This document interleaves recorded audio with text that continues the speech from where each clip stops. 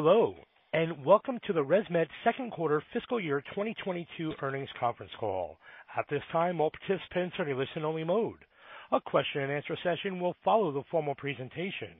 If anyone should require operator assistance, please press star zero on your telephone keypad. As a reminder, this conference is being recorded. It's now my pleasure to turn the call over to Amy Wakeham, Vice President, Investor Relations and Corporate Communications. Please go ahead, Amy. Great. Thanks, Kevin. And hi, everyone. Welcome to ResMed's second quarter fiscal year 2022 earnings conference call. We thank you for joining us. This call is being webcast live, and the replay will be available on the Investor Relations section of our corporate website later today, along with a copy of the earnings press release and presentation, which are both available now. With me on the call today are Chief Executive Officer Mick Farrell and Chief Financial Officer Brett Sandercock. During the Q&A portion of our call, Mick and Brett will be joined by Rob Douglas, our President and Chief Operating Officer, Jim Hollingshead, our President, Sleep and Respiratory Care, and David Pendarvis, our Chief Administrative Officer and Global General Counsel. As a reminder, on today's call, we will discuss some non-GAAP measures. For a reconciliation of the non-GAAP measures, please review the notes in today's earnings press release or the appendix of the earnings presentation. Our discussion today may also include forward-looking statements, including but not limited to expectations about ResMed's future performance. We believe these statements are based on reasonable assumptions. However, our actual results may differ.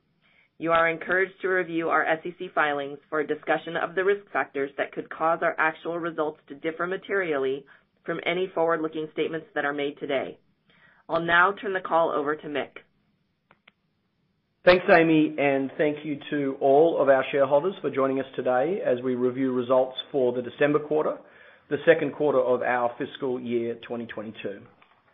Our second quarter results continue to demonstrate the strong performance across our business, benefiting from the ongoing extremely high demand for our sleep and respiratory care devices, as well as the steady recovery of markets from the peaks of COVID-19 impacts.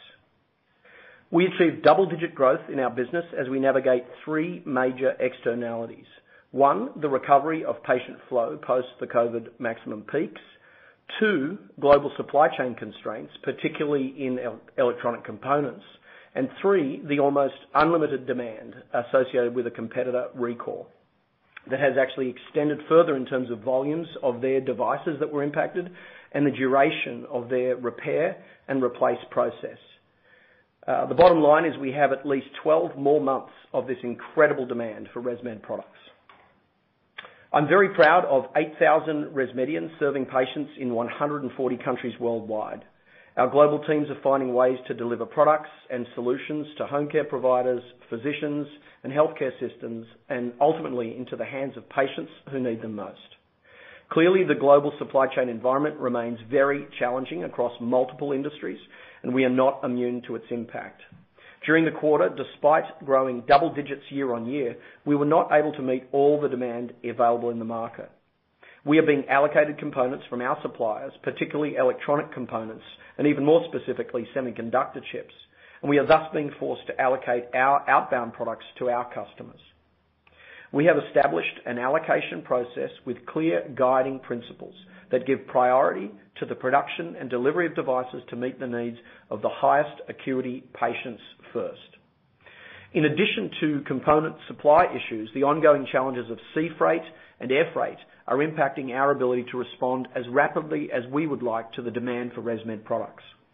Freight costs are increasing across the board on inbound components from suppliers and on outbound products to our distribution centers and for ultimate delivery to our customers. As a result of these increased costs, we implemented a surcharge on our products starting in January to share some of the burden of these increased costs with customers. Given all the increase in prices from commodities to specialty products across multiple industries around the world, the necessity of this surcharge has been understood and accepted by our customers. We are working closely with our global supply chain partners, doing everything that we can to gain access to additional supply of the critical components that we need to further increase production of our medical devices.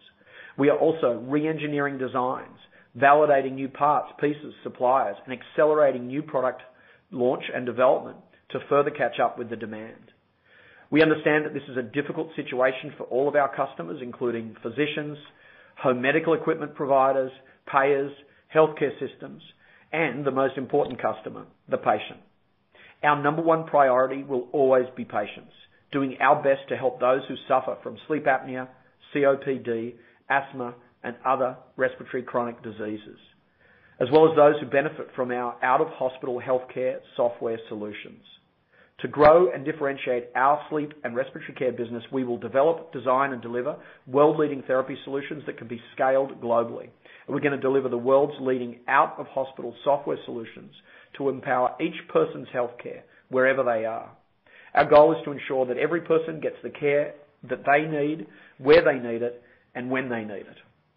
Let me step back to discuss the broad market conditions in our industry. We're seeing steady, ongoing recovery of demand across the countries that we operate in. We are still seeing a divergence in the total patient flow from 85 to 100% of pre-COVID levels in most countries, and above 100% of pre-COVID levels in a few locations. These metrics will continue to steadily increase towards pre-COVID levels and beyond as vaccines and boosters roll out globally. Each new COVID variant has an impact, but with the adoption of digital health solutions for screening, diagnosis, and remote patient setup and remote patient monitoring, as well as established and well-established processes for COVID cleaning protocols at sleep labs, we expect the impact of new variants to diminish in absolute impact each time.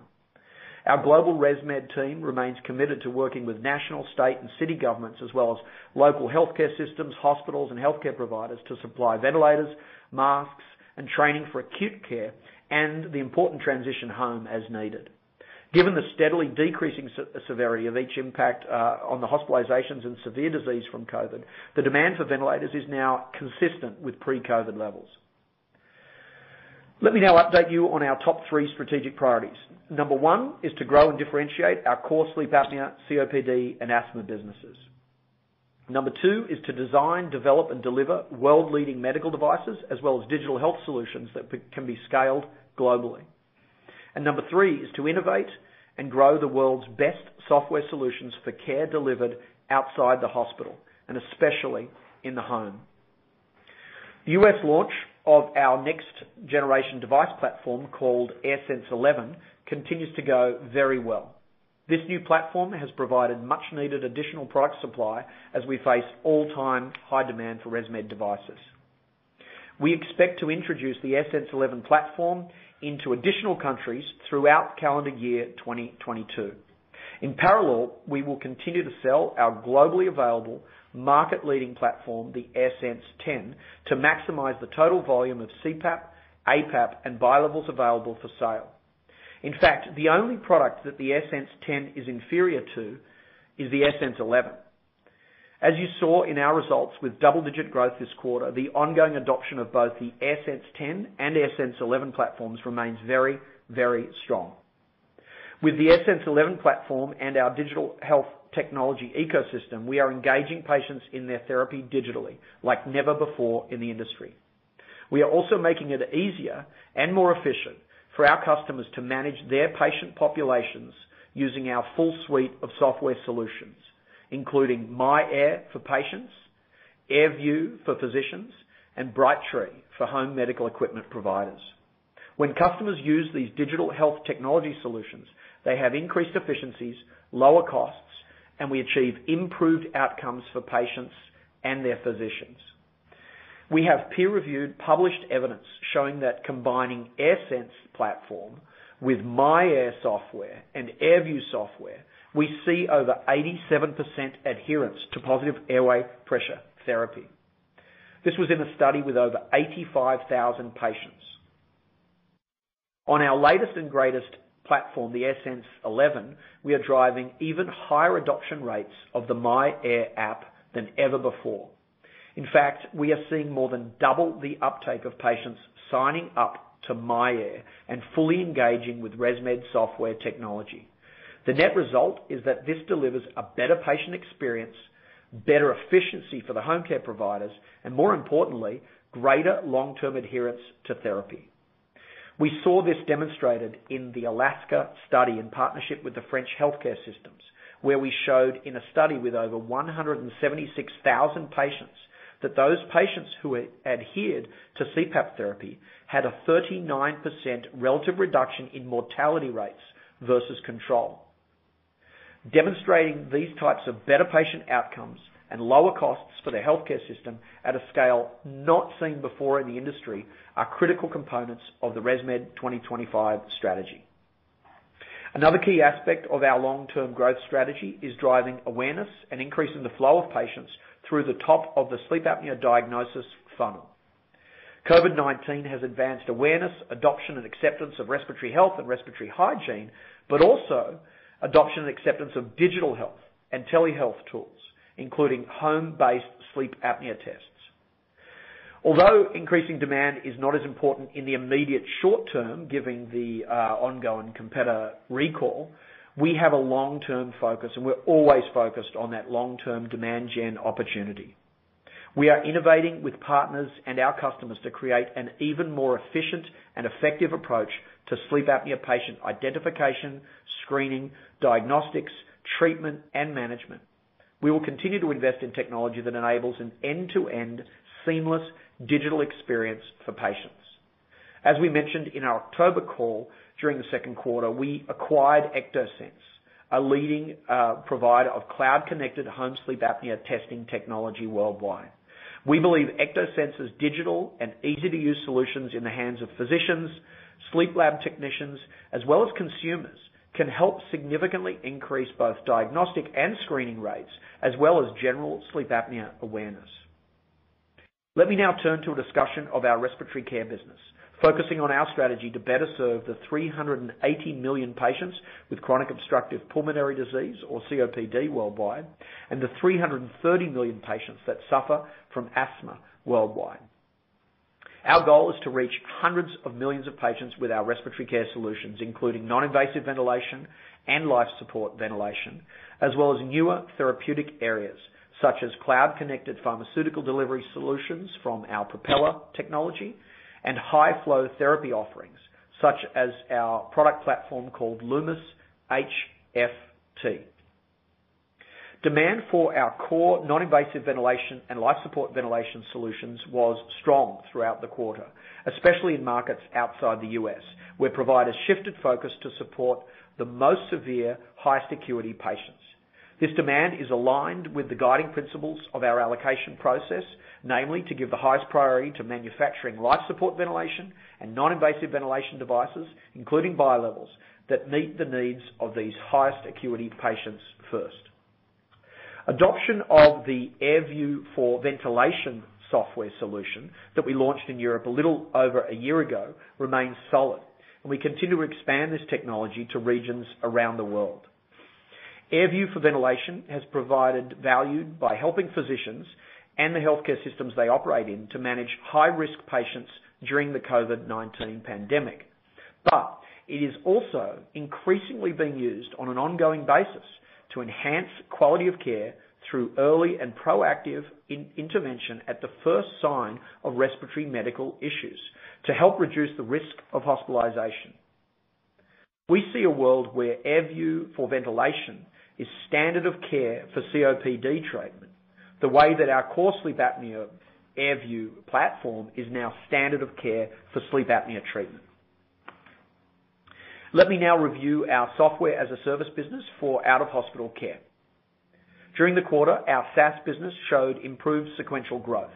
We achieved high single-digit growth year on year across our portfolio of SaaS markets, including home medical equipment, as well as facilities-based and home-based care settings. The continued growth of home-based care is providing tailwinds for our home medical equipment, as well as our home health and hospice products, and we continue to grow with customers as they increase their utilization of our software and data solutions to improve and optimize business efficiencies and patient care, including Brightree and Snap Resupply. The COVID-19 pandemic has been and remains challenging for some of the verticals in our SaaS business, particularly skilled nursing facilities, as the effects of the highly contagious Omicron variant remains a headwind for patient volumes in these settings. We will continue to watch this closely as COVID rates peak and then decline with this latest variant, as has happened in many regions around the country and around the world. As COVID restrictions continue to ease and our customers improve their line of sight to better conditions, we expect to see pent-up demand for technology investments, which provides opportunities for us to sell more and more services and solutions to existing customers, as well as to increase our new customer pipeline. As we look at our portfolio of solutions across care settings, we expect our SaaS group revenue growth to accelerate, achieving sustainable high single-digit growth as we exit this fiscal year. As always, our goal is to meet or beat that market growth rate as we continue to innovate and continue to take market share from competitors. We are the leading strategic provider of SaaS solutions for out-of-hospital care, and we provide mission-critical software across a broad set of very attractive markets. Our latest and greatest SaaS solutions address the number one issue reported across our customer base, which is staffing challenges. Our SaaS customers expect this problem to persist, and they recognize the need for technology solutions to help solve their challenges with efficiency and scale. And our software services and solutions help them achieve both of these outcomes. We are well positioned, and we have created differentiated value for our customers and for ResMed within our SaaS business. Looking at the broader portfolio of ResMed's businesses across sleep and respiratory care, as well as our SaaS solutions, we remain confident in our long-term strategy and our pipeline of innovative solutions. Our sleep and respiratory care solutions treat the most prevalent and highest cost chronic conditions, and our SaaS solutions support the care settings where people face these and other chronic conditions. With this combination, we can fundamentally transform out-of-hospital healthcare at a scale that no other company can match, and we are set up for sustainable growth through ongoing investments in R&D to the tune of 7% of our revenues, commercial excellence in partnerships with CVS, Verily, and beyond, as well as future acceleration through strategic M&A, as well as tuck-in M&A as we move forward. Our patient-centric, physician-centric, and provider-centric approach, combined with our unique ResMed culture, means that we are positioned to continue winning in the vastly underserved medical markets of sleep apnea, chronic obstructive pulmonary disease, asthma, and beyond. We are transforming out-of-hospital healthcare at scale, leading the market in digital health technology. With over 10.5 billion nights of medical data in the cloud and over 16 million 100% cloud-connectable medical devices on bedside tables in 140 countries worldwide, we are unlocking value by using de-identified data to help patients, providers, physicians, payers, and entire healthcare systems. We have invested in the privacy, cloud operations, and AI and ML-driven data analytics capabilities to do this at a scale that is unmatched by competitors, and we are increasing our lead every day. Our mission to improve 250 million lives through better healthcare in 2025 drives and motivates ResMedians every day. We again made excellent progress toward that inspiring goal during this last quarter. Before I hand the call over to Brett for his remarks, I want to once again express my sincere gratitude to more than 8,000 ResMedians for their perseverance, hard work, and dedication during these ongoing, unprecedented times. Thank you. With that, I'll hand the call over to Brett in Sydney, and then we'll move to the group for Q&A. Brett, over to you. Great. Thanks, Mick. In my remarks today, I will provide an overview of our results for the second quarter of fiscal year 2022. Unless noted, all comparisons are to the prior year quarter. We're pleased with our financial performance in Q2, despite the headwinds we faced as a result of significant ongoing supply chain constraints and a challenging freight environment. Group revenue for the December quarter was $895 million, an increase of 12%. In constant currency terms, revenue increased by 13%. Revenue growth reflects increased demand for our sleep and respiratory care products across our portfolio, driven by recovering market conditions and by increased device demand in response to the ongoing product recall by one of our competitors. In the December quarter, we recorded immaterial incremental revenue from our COVID-19 related demand, consistent with the prior year quarter. Looking forward, we expect negligible revenue from COVID-19 related demand. However, we will continue to estimate it for you as appropriate. In relation to the impact of our competitor's recall, we estimate that we generated incremental device revenue in the range of 45 to 55 million in the December quarter. For the first half of FY22, this reflects incremental revenue in the range of 125 million to 145 million. We continue to expect component supply constraints will limit the total incremental device revenue opportunity to somewhere between 300 and 350 million for the full fiscal year 2022. As we shared last quarter, we expect our fiscal third quarter to remain supply constrained, similar to our fiscal second quarter, therefore limiting incremental revenue during the third quarter. We see supply challenges to some extent easing in our fiscal fourth quarter and into fiscal year 2023. Looking at our geographic revenue distribution and excluding revenue from our software as a service business, sales in US, Canada, and Latin America countries increased by 14%. Sales in Europe, Asia, and other markets increased by 12% in constant currency terms. By product segment, globally, in constant currency terms, device sales increased by 16%, while masks and other sales increased by 10%. Breaking it down by regional areas, device sales in the US, Canada, and Latin America increased by 19% as we benefited from incremental revenue due to a competitor's recall and favorable product mix as we sold an increased proportion of higher acuity devices. This is consistent with our guiding principles for product allocation, namely that we are giving priority to the production and delivery of our devices to meet the needs of the highest acuity patients first. Masks and other sales increased by 9%, reflecting solid resupply revenue and achieved despite the challenging device supply environment, which continues to limit new patient setups. In Europe, Asia, and other markets, device sales increased by 13% in constant currency terms, again reflecting the benefit from incremental revenue due to a competitor's recall.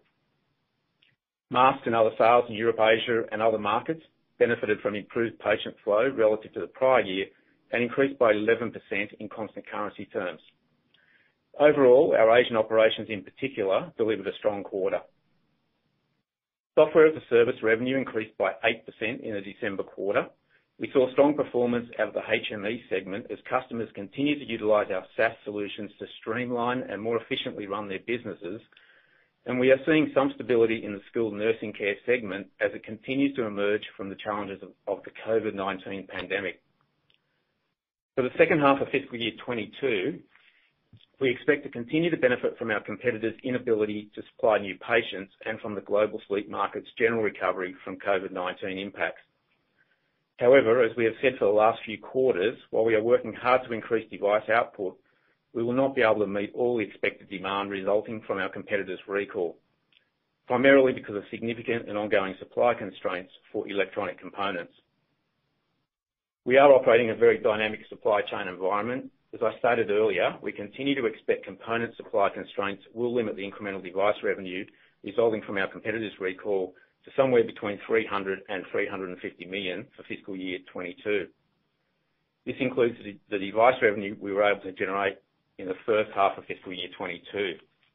We expect Q3 to remain challenging, but Q4 to be better. During the rest of my commentary today, I will be referring to non-GAAP numbers. We have provided a full reconciliation of the non-GAAP to GAAP numbers in our second quarter earnings press release. Our non-GAAP gross margin declined by 230 basis points to 57.6% in the December quarter.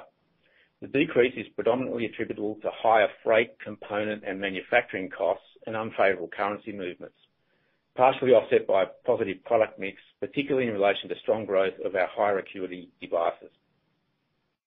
Moving on to operating expenses, during Q2, we maintained a disciplined approach in our ongoing spend to support our operations. But we are seeing a more normalized expenditure profile as COVID-19 impacts subside.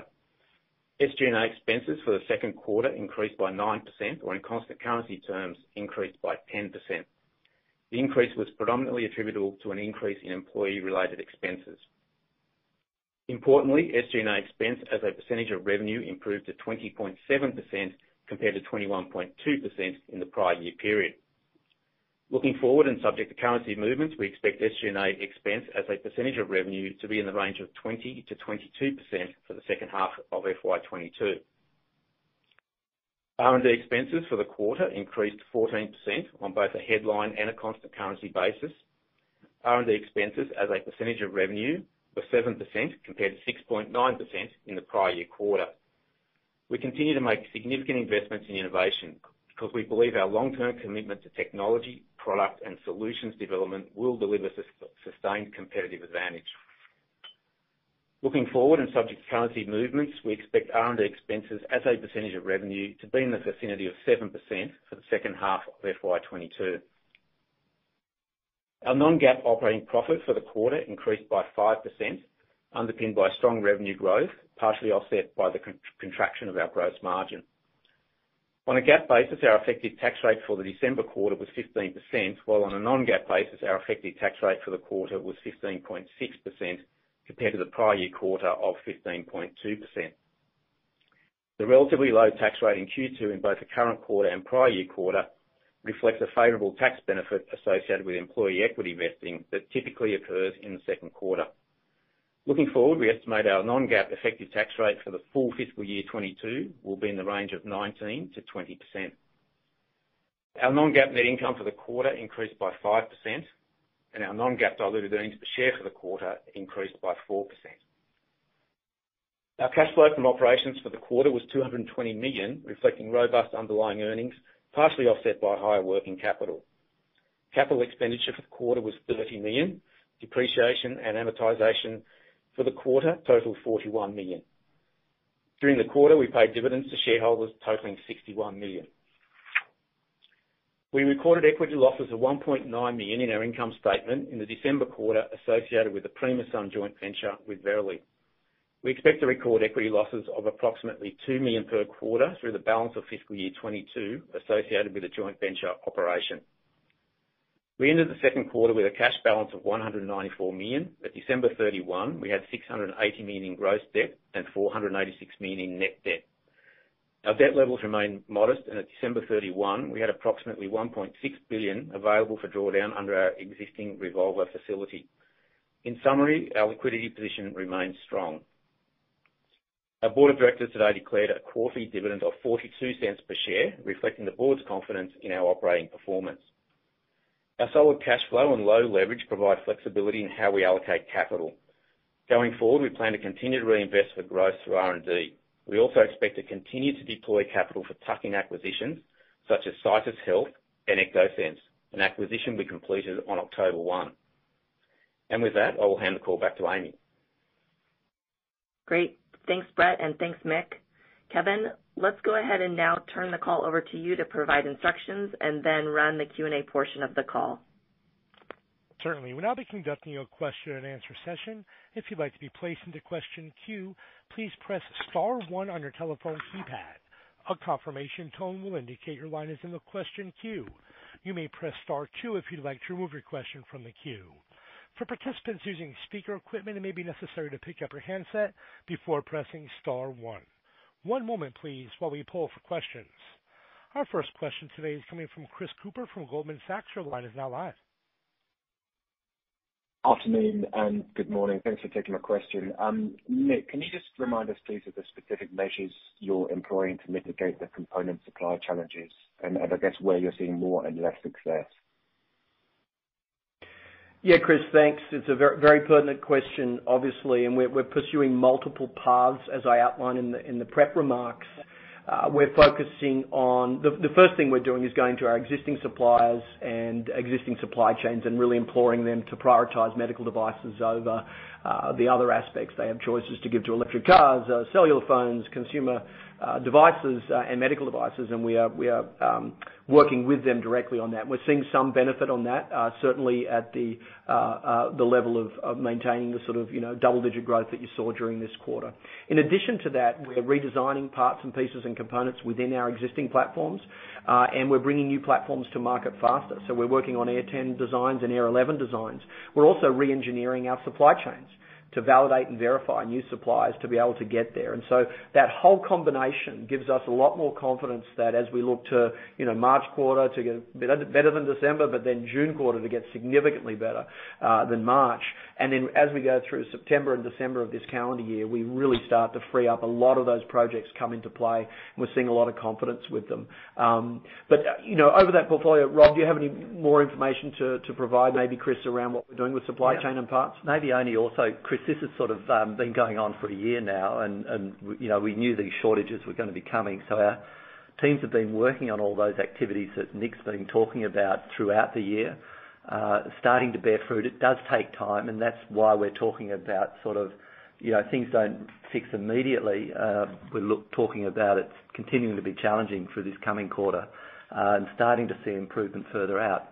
That said, it's a very dynamic situation and things do change on a weekly basis, and so our teams have to be extremely agile. And we're actually putting a lot of resources into it. We've got a really strong team of engineers and commercial relationship people with the suppliers, and our product teams are all really focused on this as we work through these challenging times. So can I ask, relative to the updates you were providing at the last quarter results in October, are you now more or less confident that the deficits that you're currently seeing in components can be addressed by the fourth quarter? Yeah, it's a good question, Chris. I'm actually precisely where I was in October, that, I think we said in October it's going to be tough in December, it's going to be tough in March, and really start to open up in June, and then as we go out throughout the calendar year. So I stand by that, and I stand, as Brett said earlier, looking at fiscal 22, the 300 to 350 million of incremental product. Look at the December quarter, 16% growth year on year in devices amongst a global supply chain crisis, COVID-19 recovery, and all the challenges that are there. That's really strong. But we're going to get stronger than that as we go throughout the fiscal and as we go throughout the calendar year. This seemingly infinite demand is going to be with us for the whole of this calendar year and potentially beyond that. And so all the projects that Rob talked about, if the starting gun went off sort of June 14 when the competitor put this recall notice and field safety notices globally out, our team have done a pretty darn good job getting to 16% year on year in this crisis in the December quarter. I think it will be, as I said in October, I think it will get better in March than December and significantly better in June, and then really start to free up as we hit September and December. And, with almost infinite demand, you never quite catch up to that, but we're going to get faster and faster and grow more year on year as we go throughout the calendar year. Thanks very much. Thanks, Chris. Thank you. As a reminder, we ask you please ask one question, then return to the queue in order for time. Our next question is coming from Dan Hurren from MST Marquee. Your line is now live. Good morning, everyone. Thanks very much. Mick, you mentioned that ventilation demand was back at pre-COVID levels, but I presume you're talking about the hospital beds or the hospital patients. So I was hoping you could give us some colour or detail on ventilation into the home healthcare market, specifically how the Astral product has performed whilst displacing the Trilogy range over the last couple of quarters. Yeah, thanks for the question, Dan. I'll have a first stab at it and then hand to Jim Hollingshead, who's our President of Sleep and Respiratory Care.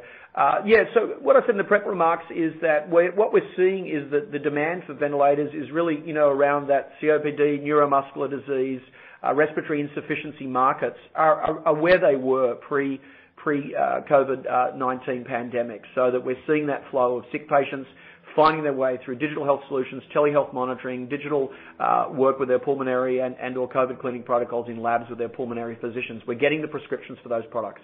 The vast majority of our revenues, 90+% globally on respiratory care are out of hospital respiratory care. So even Astrals, but Stellars and bilevel STAs, STs and ASVs, they're used for ventilation outside the hospital. So those seem to be back in terms of patient flow. Jim, any further colour to provide Dan on that? Yeah, Dan, the only thing I would add to what Mick said is that, our Astral product is performing really well in the market. It's got very sophisticated algorithms that can treat a wide range of patients, and demand for it has been really strong.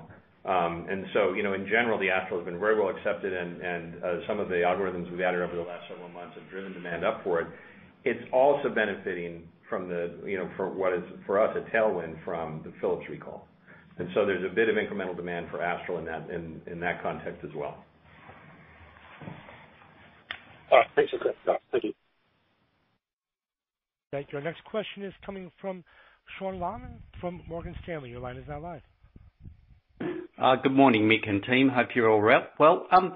Mick, I'm hoping we could get an update on the new RTM codes from CMS and how that might be influencing Propeller. Yeah, thanks, Sean. It's a great question, and as you know, Propeller technology is, for those who may not know, is our cloud-connected pharmaceutical delivery product for both COPD and asthma. And a lot of those are in pilot stage and partnerships with governments in Europe and private payers in the United States. And so we do have some commercial models going. They're not material to the global business. But Dave Pendarvis, do you have any data about RTM codes that we've got through reimbursement and any impacts on those for Propeller and across the business? Yeah, well, generally, we're happy to see coding and reimbursement flow towards, more remote monitoring type activity. That's a positive. At the same time, Propeller is working both to have physician adoption of those codes, and we're working to see the funding come through with that. And nothing changes quickly in terms of medical practice.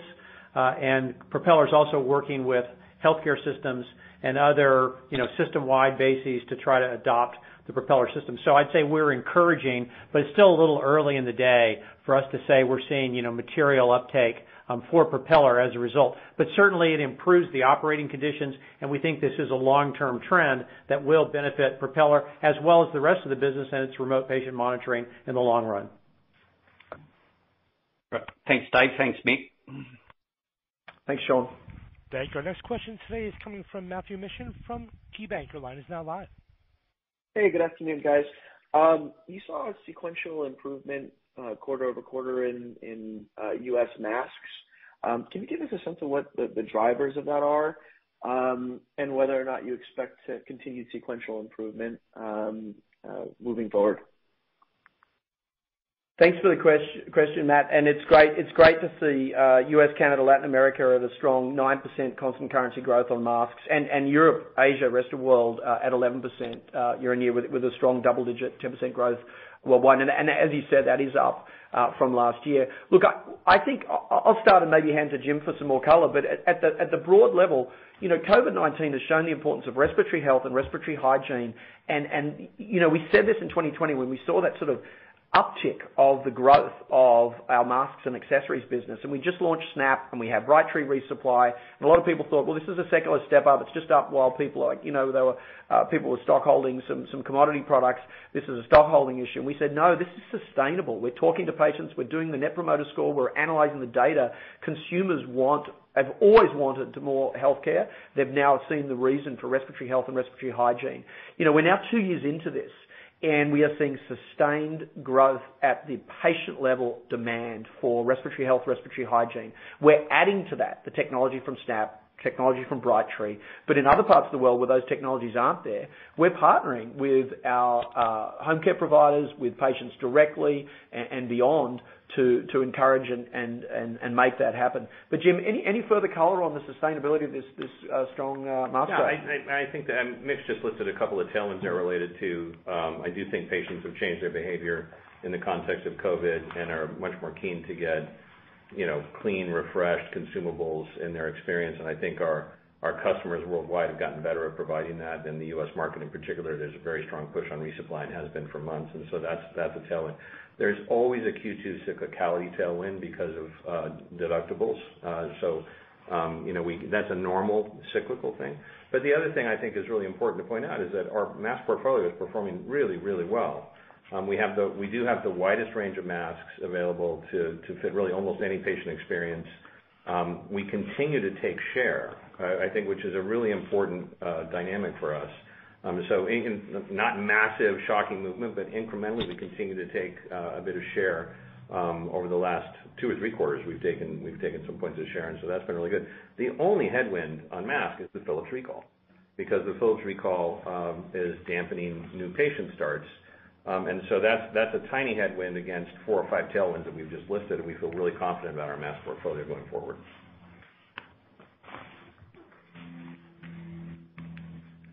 Thank you. Our next question today is coming from Craig Wong-Tan from Royal Bank of Canada. Your line is now live. Thanks. Just a question on U.S. device sales. I was wondering if you could provide any comments on the split there between AirSense 11 and AirSense 10, and how that kind of proportion of sales between the two might compare to the first quarter.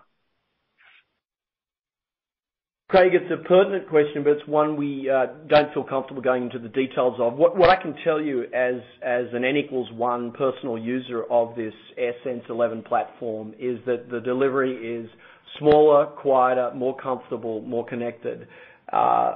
My wife actually asked me if it was on when I turn it on. It is that much smaller, quieter, and better than our last generation, already the leading platform. So what I can tell you is it is taking off. Every single AirSense 11 we can make is sold that day. It comes out of the factory, it's already pre-sold, and they are moving fast. And so it is increasing as a portion of our US sales. For competitive reasons, we're not going to split out how quickly that S-curve is coming up. But the points I made in the prep remarks are really strong. The AirSense 10 on its own is the second best product in the market after only the AirSense 11.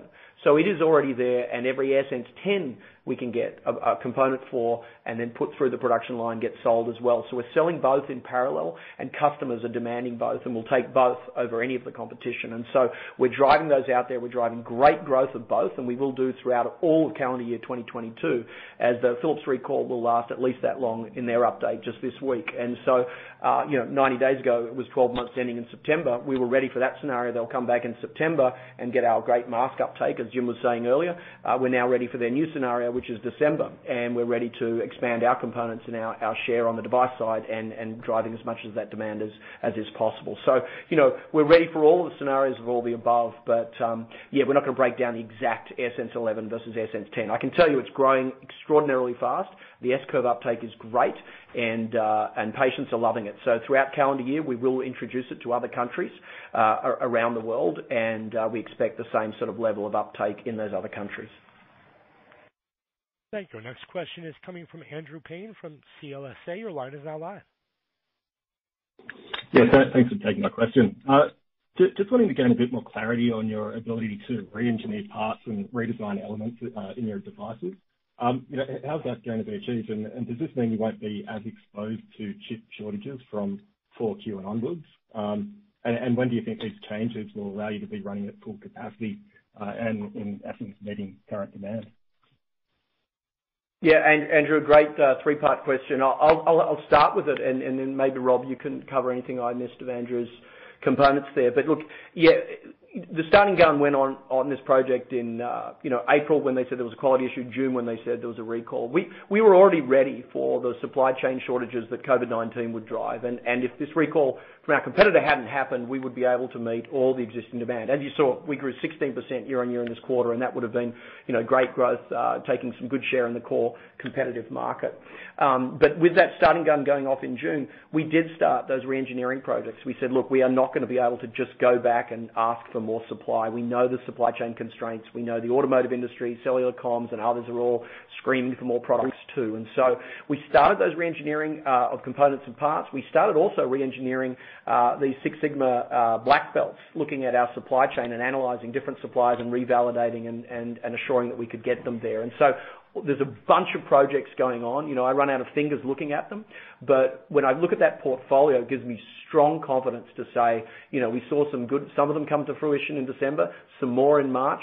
But in that June quarter, I think a bunch of these projects will free up supply, and then you hit September and December, and the portfolio of projects that are going to get to market in terms of a new supplier, a new piece, a new redesign will get there. And that's what gives us that confidence in that recovery of the amount of share we're going to take through 2022. Rob, what did I miss there? Oh, maybe just going into some of the sort of the re-engineering processes. These, Andrew, these products have hundreds of components in them, and if you're missing one, you can't build any of the products. So, you'll actually see us as we build buffers around all this. We will see our inventory levels of materials go up as we build buffers of these alternatives. Now, some of the components, they're easy to have as alternatives. You've got to revalidate them, and in the medical device world, you've got to have very rigorous revalidation of alternate components, and that's often a lot of the engineering work. But some of the other components, like the microcontrollers and things like that, they're a lot more complex. They interact with the embedded software on the systems, all of that type of thing. The design and validation processes for those are more complex and do take more time. We've got projects across all of those areas going on there. And as we make these alternatives, then we're scheduling, the longer term commitments, the relationships with the suppliers, building the inventories and making sure we have options. That said, I keep coming back to the fact that it is a very variable situation. And just when you think you've got everything right, then you start seeing other components be challenges. So our teams, as I said earlier, have to be really agile and keep competing on keep running really fast to track these issues. Thank you. Our next question today is coming from John Deakin-Bell from Citigroup. Your line is now live. Thank you. I'm just trying to get a bit more color around the underlying new patients, maybe between the US and the rest of the world, and just give us a sense of where you think we're at in different markets, and perhaps some sense of when you think it might get back to the patient growth we were in 2019. Yeah, John, it's a very complex question because, as you know, we operate in 140 countries, and all the different Greek letter variants of COVID, flow through those 140 countries at different rates. One great thing, because we have strong visibility and awareness into this as we talk to the pulmonary and critical care physicians and we watch hospitalization rates and ventilation usage rates and ICU, CCU usage rates, is each variant seems to be, although more and more communicable, less and less severe in the impact in terms of hospitalizations, severe need for ventilatory help and death. And so the work that we did in 2020 and 2021 establishing these digital protocols, home sleep apnea testing protocols, that pulmonary doctors who previously hadn't done telehealth visits are now doing them. Doctors who weren't embracing ApneaLink Air or, some of the Knox digital diagnostics components have embraced them. Throughout 2020 out of necessity and then 2021 out of scale. So as we enter 2022 here, we're feeling very comfortable across those 140 countries. I gave in the prep remarks a sort of a wide band, right? 85 to 100% of pre-COVID patient flow, depending on the country, the city, the location. There are some, as I said in the prep remarks, there are some locations that are above 100%. And I won't go into detail, North Rhine-Westphalia this quarter or Bavaria last quarter or, southern France this quarter, southeast of the US this quarter. But what we're seeing is as the variants come down, those protocols go, we're hitting those, if you take 2019 as the base year, we're hitting those 100% triple-digit rates in some locations. And so it gives us a lot of confidence because the beauty is we're in all 140 countries. So that portfolio, I feel every 90 days we're seeing positive movement, even though a particular location might go back 2 steps and one might go forward 3 steps. On aggregate, we're seeing sort of, 1 step forward for ResMed as we look across that portfolio every 90 days. That's why we're able to see this great, strong, 16% device growth across our region. That's not only share taking, there's some good flow of patients coming through. What worries me a little bit, John, is actually some of the backlog that might be happening in the system due to our competitor just not being in the market for 18 months, right, in aggregate, according to their call this week. It'll be 18 months from June 2021 through to December 2022. That backlog of patients, we can't get them all, right? We're ramping up, as Rob said, doing everything we can to ramp up. We're not going to get them all. And so that backlog of patients, even when our competitor comes back, is going to have to flow through the system. So this is not just an effect that's over the day our competitor's back. There's going to be a number of quarters where ResMed's going to grow, take share, and deal with this flow of patients through there. So although we're pushing very strong around our long-term demand gen, we're not turning up the dials yet on driving the top of the funnel because, frankly, the top of the funnel is full and growing and will do for the next 12 months. Thank you. Our next question today is coming from Gretel Janu from Credit Suisse. Your line is now live. Thanks. Good morning, all. More of a medium-term question, Mick. So as the industry isn't able to meet the demand for new patients at the moment, what are you doing to ensure that patients don't fall off the waiting list? And I guess, do you see any risk that the industry will see slower growth in the medium term from all the disruption over this 12, 24-month period? Thanks.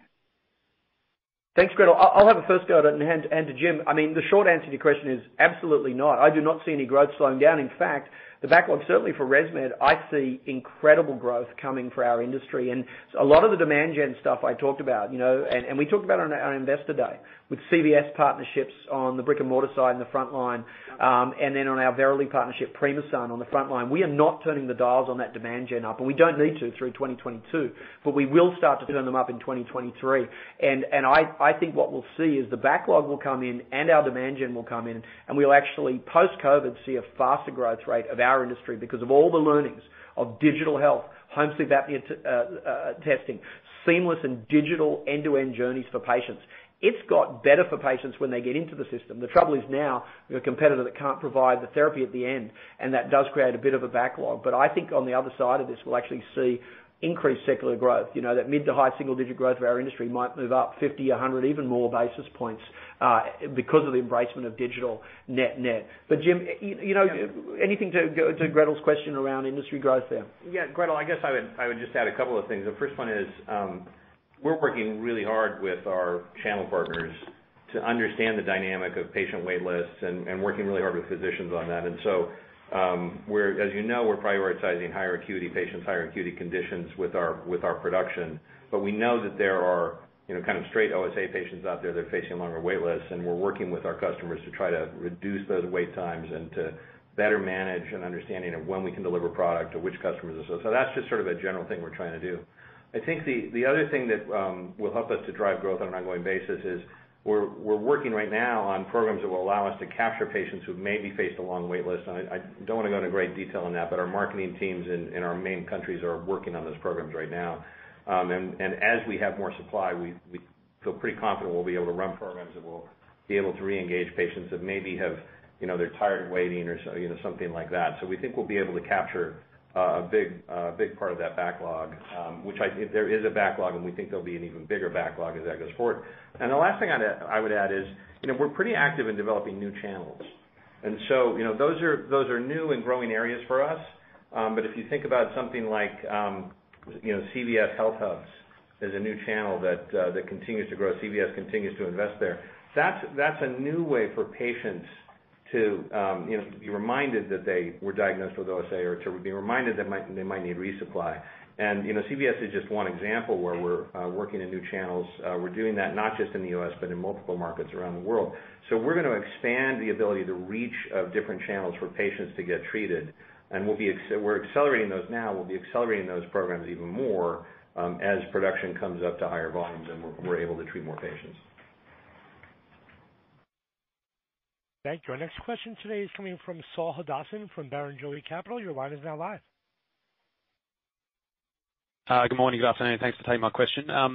Just maybe one for Rob. Rob, just on the discussion around semiconductors and the shortages, can you talk to us about the line of sight you get as it relates to the inflow of those chips and then the manufacturability? In other words, is it still taking circa 3 months to process devices? And so are you in a position now to know what your volume on flow generators is looking like into fourth quarter because you have those chips either sitting with you now or they're due to come in over the next few weeks? Thanks. Yeah, actually, as I was saying earlier, we've actually had to greatly extend our forecast lead times to get the supply commitments that we want, actually multi-years. So at that level, we have a long view. Our cycle times are actually pretty short. The longest part of our cycle time and variable part of it is freight. And so a lot of the challenges of forecasting sales on a weekly basis is what's happening to any freight that's stuck off Los Angeles or something like that. Now, we can mitigate that at a cost with air freight, and we do that, but we certainly can't do 100% on freight. And so we're trying to balance up those sort of freight demands, and that does create a variability. So the hardest thing for predicting what we're forecasting over the next couple of weeks is actually those freight deliveries.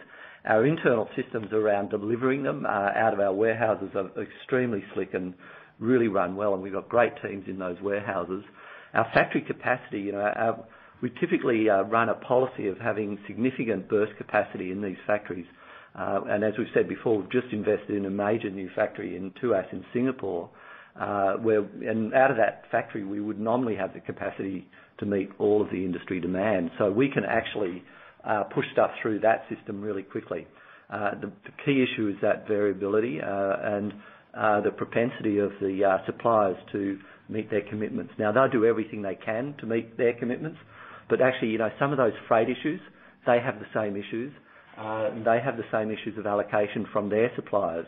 And so we have to manage all the way through all of those layers to get there. So it's a long answer, but really the main factor is suppliers, and the short-term variability is freight. Thank you. Our next question today is coming from Leanne Harrison from Bank of America. Your line is now live. Yeah, good morning, all. I guess we've spoken about volume in detail, but can we talk about price and provide some colour on the trend you're seeing in average device prices this quarter, perhaps with some reference to mix and discounting if you can? Yeah, thanks, Leanne. It's a good question, and traditionally we don't talk much about price at all. But one thing I will say is that we announced it in our prep remarks, my prep remarks here today, that we have a surcharge now on all ResMed devices that are associated with exactly the last question from Saul, where Rob was talking about increased air freight and sea freight costs.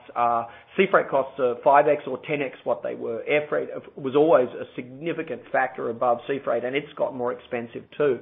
And so all of that has meant that we had to provide that surcharge to our patients. So we haven't done a price increase as some of our competitors have to the customers, but we have put a surcharge on devices, starting in January. Our customers have accepted it. I mean, the people running these companies go to a supermarket and see the price of milk or the price of, whatever commodities that they're purchasing in their daily lives going up in price. And so a surcharge from us, given, the nature of this, has made sense to them. And so, your question was, what's the levels of price discounting? There is no price discounting right now. In fact, we're taking away some of the early pay and some of the other factors that were there that were non-price related, but it impacted sort of cash flow there, because it's very important in an environment like this to make sure that the costs are shared in a fair and equal way, through the supply chain, and we're doing that through a surcharge.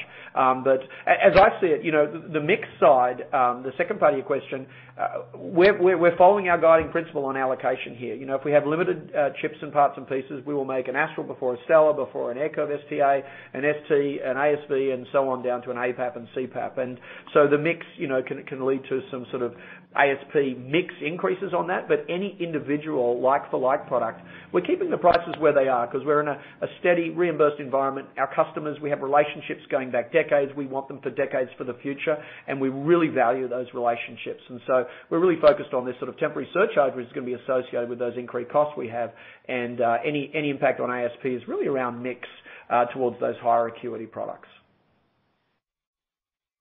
Thank you. Our next question today is coming from Steve Wheen from Jarden, Australia. Your line is now live. Yeah, thanks very much. I've got a somewhat related question for Brett, just with regards to the gross margin. So I was just wondering if you could help us sort of break into that number a little bit, particularly from the point of view of the next few quarters. So I'm trying to put into context the surcharge as to what sort of effect that will have.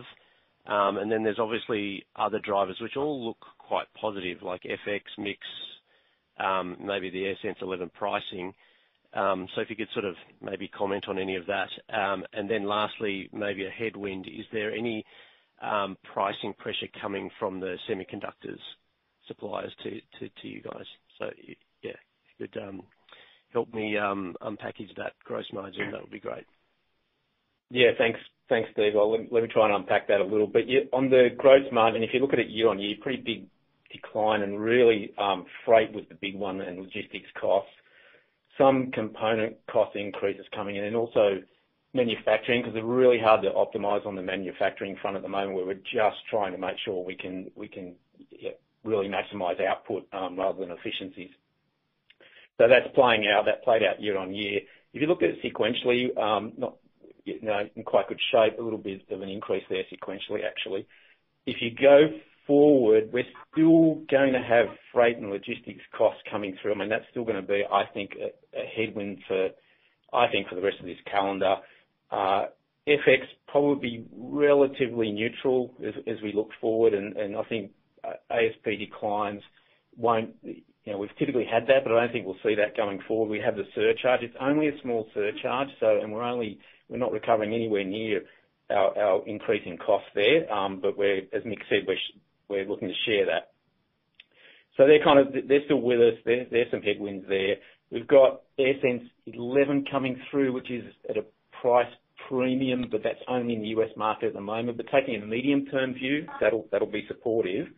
But the other one to call out is, particularly in Q4, as we increase the output or the volumes from the supply constraints easing, then we'll have higher revenue there, but in a relative sense, it'll be more of the kind of lower acuity in terms of that mix. So that one will be a little bit of a headwind because the product mix won't be as beneficial as it has been. So there's some puts and takes there, but that's kind of how I see it at the moment. Thank you. Our next question today is coming from David Bailey from Macquarie. Your line is now live. Yeah, thanks. Morning, Mick and Brett. You sort of touched on this in part of your earlier remarks, but I just wanted to confirm that you're confident that some of the changes in relation to digital initiatives over the past couple of years will allow the system to deal with the backlog of new patients over the medium term. Yeah, David, it's a really pertinent question, and I feel very confident. And we've watched it. Before this recall was announced, through to June 21, we saw great adoption for 18 months of all the digital solutions, from doctors getting involved in telehealth to the adoption of identification, engagement, enrollment, and diagnostic systems on a digital basis. In countries where, like in Germany, where home sleep apnea testing was less than 10% of the total diagnoses in 2019, it went to huge double digits throughout 2020 and has stayed quite high despite the reopening with COVID cleaning protocols of sleep labs throughout Germany. And so I think as you look on aggregate, David, that adoption that happened in the last 2 years will be a huge impact, permanent adoption of digital health screening tools. And as Jim said, as we open up new channels, we're going to roll that digital end-to-end solution through multiple new funnels to get patients into the funnel through our Verily partnership with Primasun, through our CVS partnership. And they're the two public ones in the US. But we're doing, as Jim said, stuff in the other 140 countries that are on more a partnership basis with the UK government, with the NHS. Some great information from our UK team I was looking at over the last week. Incredible work in our Northern Europe team, our Western European team, the partnership with the French government. I talked about the Alaska study. That's just the peer-reviewed published evidence that's out there. We're doing stuff on the ground that we're not talking about publicly, but it has incredible adoption of digital health technologies in conjunction with the French social security system, supporting that through higher reimbursement for cloud-connected CPAP versus non-cloud-connected CPAP, because they see the results. They see higher adherence. They see better outcomes, and they see lower costs. Not only lower death rate of those who are CPAP adherent, but lower hospitalisation. So it saves lives and saves money. So, David, it's a permanent adoption. I think it'll improve our efficiency as an industry as we get into 22, 23 here and beyond.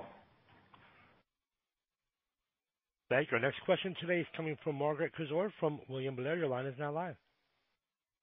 Hey, good afternoon and good morning to Brett out there.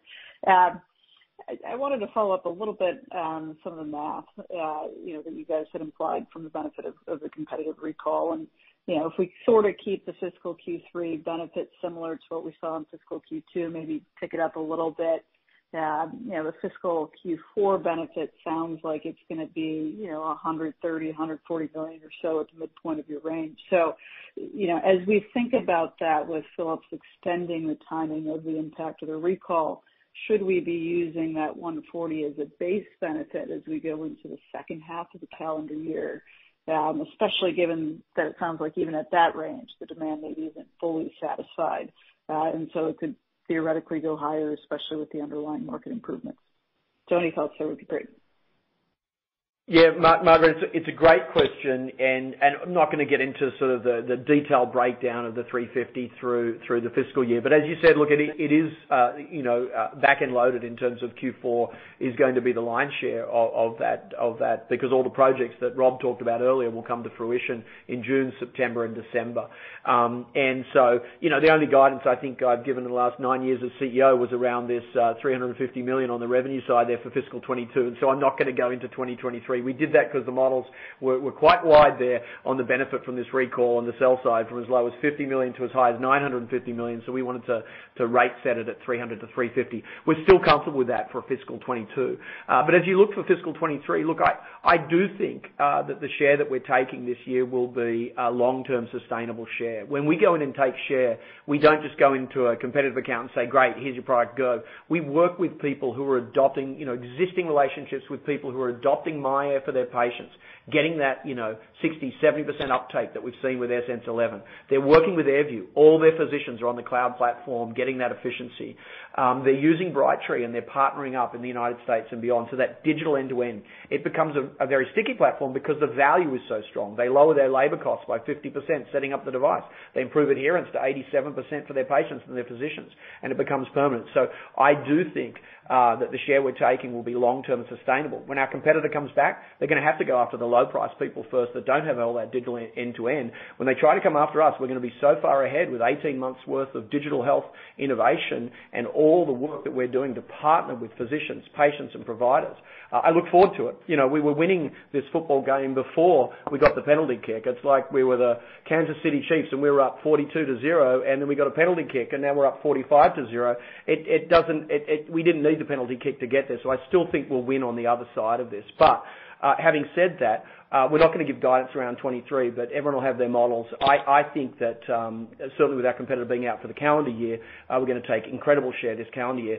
I think as they come back, the name brand will be different. They'll have to start from the ground up, and we'll have a strong lead as we go through fiscal 23 and beyond. The most important thing, we're not really looking back at our competition. We're looking forward. As we're talking about, as Jim and I have been talking about, it's about the digital health solutions, getting patients into the funnel and finding new ways to get the 1 billion people worldwide who have sleep suffocation into the funnel, and 80 to 90% of them are undiagnosed. That's what we're laser focused on. Thank you. Our next question today is coming from Suraj Kalia from Oppenheimer. Your line is now live. Good afternoon, everyone. Mick, one question from my side. And Mick, let me pose this as a hypothetical. Obviously, demand is not being met, right? Whether because of supply constraints or so forth. How do you ration between an organic ResMed patient that will be sticky long term versus, let's say, a Philips patient that potentially could generate a higher ASP short term? I guess a sub-part to that I'm also trying to understand, do you see mix and matches going out in the field, i.e. tubes and accessories with blowers being mixed and matched just to meet demand? Thank you. Raj, it's a good question, and look, we don't, particularly in the United States market, we work with home care providers, and we're really taking, the human patient first model here first, which is we start with the highest acuity patients and work our way down. With our partnerships with home care providers, we start with existing relationships, digital adoption, and because it drives best efficiency for the system and best outcomes for patients. So we don't make priorities. We'll choose this patient because it'll be more profitable, or this system because it'll be there. We focus on that acuity first, those relationships and the adoption of digital, because the long term is what we're focused on. We don't want some short-term revenue and some short-term gains that you just give up. We are looking for transforming the healthcare system towards our 2025 goal, and so that's where our priorities are. Any further color, Jim, you'd like to provide on Raj's question? Just a couple of things. First thing I said is we're not making the decision about the patients. It's the provider that's making the decision about the patients, but we're driving our production mix for higher acuity so that we can enable providers to meet the needs of the higher acuity patients first. That's the first thing I would say. Second thing, just as a reminder, I think we mentioned this. I think we mentioned it today, but we've certainly talked about this on previous calls. The way we're prioritizing product allocation is higher acuity patients, but we're also prioritizing, effectively prioritizing existing ResMed customer volumes, right? And that's a very explicit decision, right? Because we could have said the alternate. We could have said we're going to take this opportunity to go take accounts that have favored Philips historically. But in fact, what we've done is we've done all of our allocations of product based upon the history we have with our customers. And in de facto, what that means is that it's customers who have been more adopted of ResMed product who are getting more volume from us, right? And one of the opportunities for us as our volumes build is to actually, once we've met the demands of those customers, to actually take competitive share in accounts that might might have trended more towards Philips historically. So we've had some questions on growth next year. I think that's a big opportunity for us in growth next year. And then the third thing on your question is, it's always been the case that providers will mix and match, one manufacturer's mask with one manufacturer's device or whatever. There's a little bit more of a tie to the device and the tube if it's a heated tube, because those are lock and key. So our heated tube works with our devices and not with others. But we have higher share. We have a higher attach rate for all the consumables in the market than our competitors do. So when there's mixing and matching, it's almost always to our benefit. Thank you. Our next question is coming from Michael Polark from Baird. Your line is now live. Hey, good day. Thanks for taking the question. It's a U.S.-centric one, and I'm curious, Inspire is second line to CPAP therapy in the U.S. The company has been running a fairly active marketing campaign with TV commercials. In 2021, they spent $50 million. That number is going to be a lot higher in 22, and I think a regional campaign is going national. Inspire second line, so, it goes without saying on that. But their commercials tend not to portray CPAP therapy in the best light. And I'm curious what you think about this and if there's any counter-detailing efforts you can do to, respectfully push back on some of the marketing runs that Inspire is doing. Yeah, thanks for your question, Michael, and it speaks to substitute therapies, which is something we look at very carefully, because ResMed stands for respiratory medicine, not CPAP manufacturer, right? And so we've been in alternative therapies for sleep apnea therapy for decades. We have a 3D printed dental device called Narval. We're the number one provider of dental sleep apnea therapy in Western Europe, Northern Europe, and many other countries around the world. And we've invested in a technology in this space of the company mentioned, Inspire. Hypoglossal nerve stimulation is the category. We invested in a company called Nyxoah, NYXOAH, which is actually now listed on NASDAQ and a European exchange, and they're in their PMA trials here in the United States and MDR work in Europe. And so that product will come to market in this segment. Look, yeah, we've seen some people do D2C advertising in this space. There was an oxygen delivery company that had a guy from Star Trek for a while.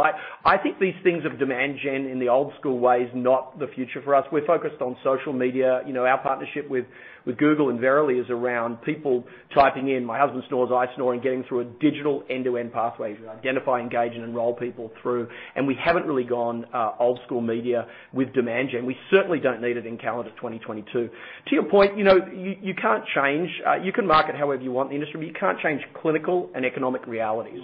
CPAP is the most economical and best non-invasive way to treat sleep apnea, period. Now, we make a sleep apnea device and a dental device, and we're invested in a hypoglossal nerve stim. I say that on the clinical and economic reality. Talk to any pulmonary person, even an ENT surgeon will say, no, you have to try CPAP, you have to try dental, and then you'll try the hypoglossal nerve stim. ResMed is going to be involved in all three categories. I think they'll all be valid, but I think they should be known. His primary, his secondary, and his tertiary. And the economic reality is clear. You can Google the price. It's probably gone up a little on CPAP.com for a CPAP from those providers, or EasyBreathe.com. They're probably $500 for the device and, trailing of, $100 on a mask every year. Compare that to a $25,000 surgery. I don't care what your high deductible health plan and health savings account is in the US. That's a lot of money for the individual and a boatload for the health system. So there'll be some economic realities of payers doing care management around this as it grows. Good category, long term. For my opinion on the stuff is any talk, including the Wall Street Journal article this morning, around 1 billion people suffocating, 80-90% of sleep apnea undiagnosed. Any news about sleep apnea, sleep suffocation is good for ResMed and its demand gen. I prefer it in 2023 than 2022 because we've got enough demand to keep us going for 12 months. We'll be turning the knobs on our social media, our digital, and our brick and mortar demand gen in 2023. Thank you. Our final question today is coming from Mike Matson from Needham & Company. Your line is now live. Yeah, thanks for fitting me in. Just want to ask about the surcharge. I don't know if you're willing to disclose, roughly what percentage that is, and is that something that's being applied to all your products? In other words, the devices and masks and accessories, or is it just specific to devices? And then finally, is this something that's, intended to be temporary or something that, you expect to be more permanent? And I have a follow-up as well on something else. Yeah, Mike, thanks. And we may not have time for a follow-up given we're 15 minutes over already. But look, the surcharge, I'm comfortable. I think there was a sell-side note that was public out around this. It's a $12 surcharge in the US and a €12 surcharge in Europe, and it's basically on all devices. It's not applying on the mask side. So that's the answer to those. To the question of how long will this last, obviously we're in discussions with customers around the world. You know, if you look at Rob's answer to the question, if you're reading the transcript, further up that transcript, it's a complex issue around sea freight, air freight, component costs, semiconductor, microchips, and we don't know how long those freight costs will be high, those component costs will be high. So I will say the surcharge will be there as long as those are there. It's temporary, but it's as long as those are there. And, you know, I think you've got many other stocks in your portfolio where they're talking, they are the semiconductor manufacturer, or they are others who'll give you further detail on how long they think they will have supply chain constraints and therefore higher costs to pass through to their customers. So that'd be the way I'd answer your two questions, Mike. Thank you for bringing those through, and thank you to everyone for staying an extra 15 minutes. There's a lot to go on this quarter. Look, thanks to all of our shareholders for joining us on the call. I'd once again like to thank the opportunity for the 8,000 ResMedians, many of whom are also shareholders who listen in here, for your dedication and hard work, helping people breathe better, sleep better, and live better lives outside the hospital in 140 countries. Thanks for all that you do today and every day. Thanks for surviving this COVIDness and the Zoom calls and all the craziness. Thanks also to our frontline heroes who aren't on Zoom calls. They're doing patient care, technical care, sales teams visiting customers every day. I'd also like a special call out to the frontline supply chain team, management, procurement, distribution, and our digital health teams working around the clock to keep up with every new launch of myAir, AirView, and Brightree and MatrixCare. So thank you all. I look forward to talking to you all again in 90 days. Thank you. I'll hand to you to Amy to close us out. Great. Thanks, Mick. And to echo Mick's comments, thank you everyone for sticking with us extra 15 minutes. It enabled us to get through everybody in the call queue. We do appreciate your interest and your time, and if you have any follow-up questions or additional questions, please don't hesitate to reach out to us directly. This does conclude our second quarter 2022 call. Kevin, I'll turn it back to you to close things out. Thank you. That does conclude today's teleconference and webcast. You may disconnect your line at this time and have a wonderful day. We thank you for your participation today.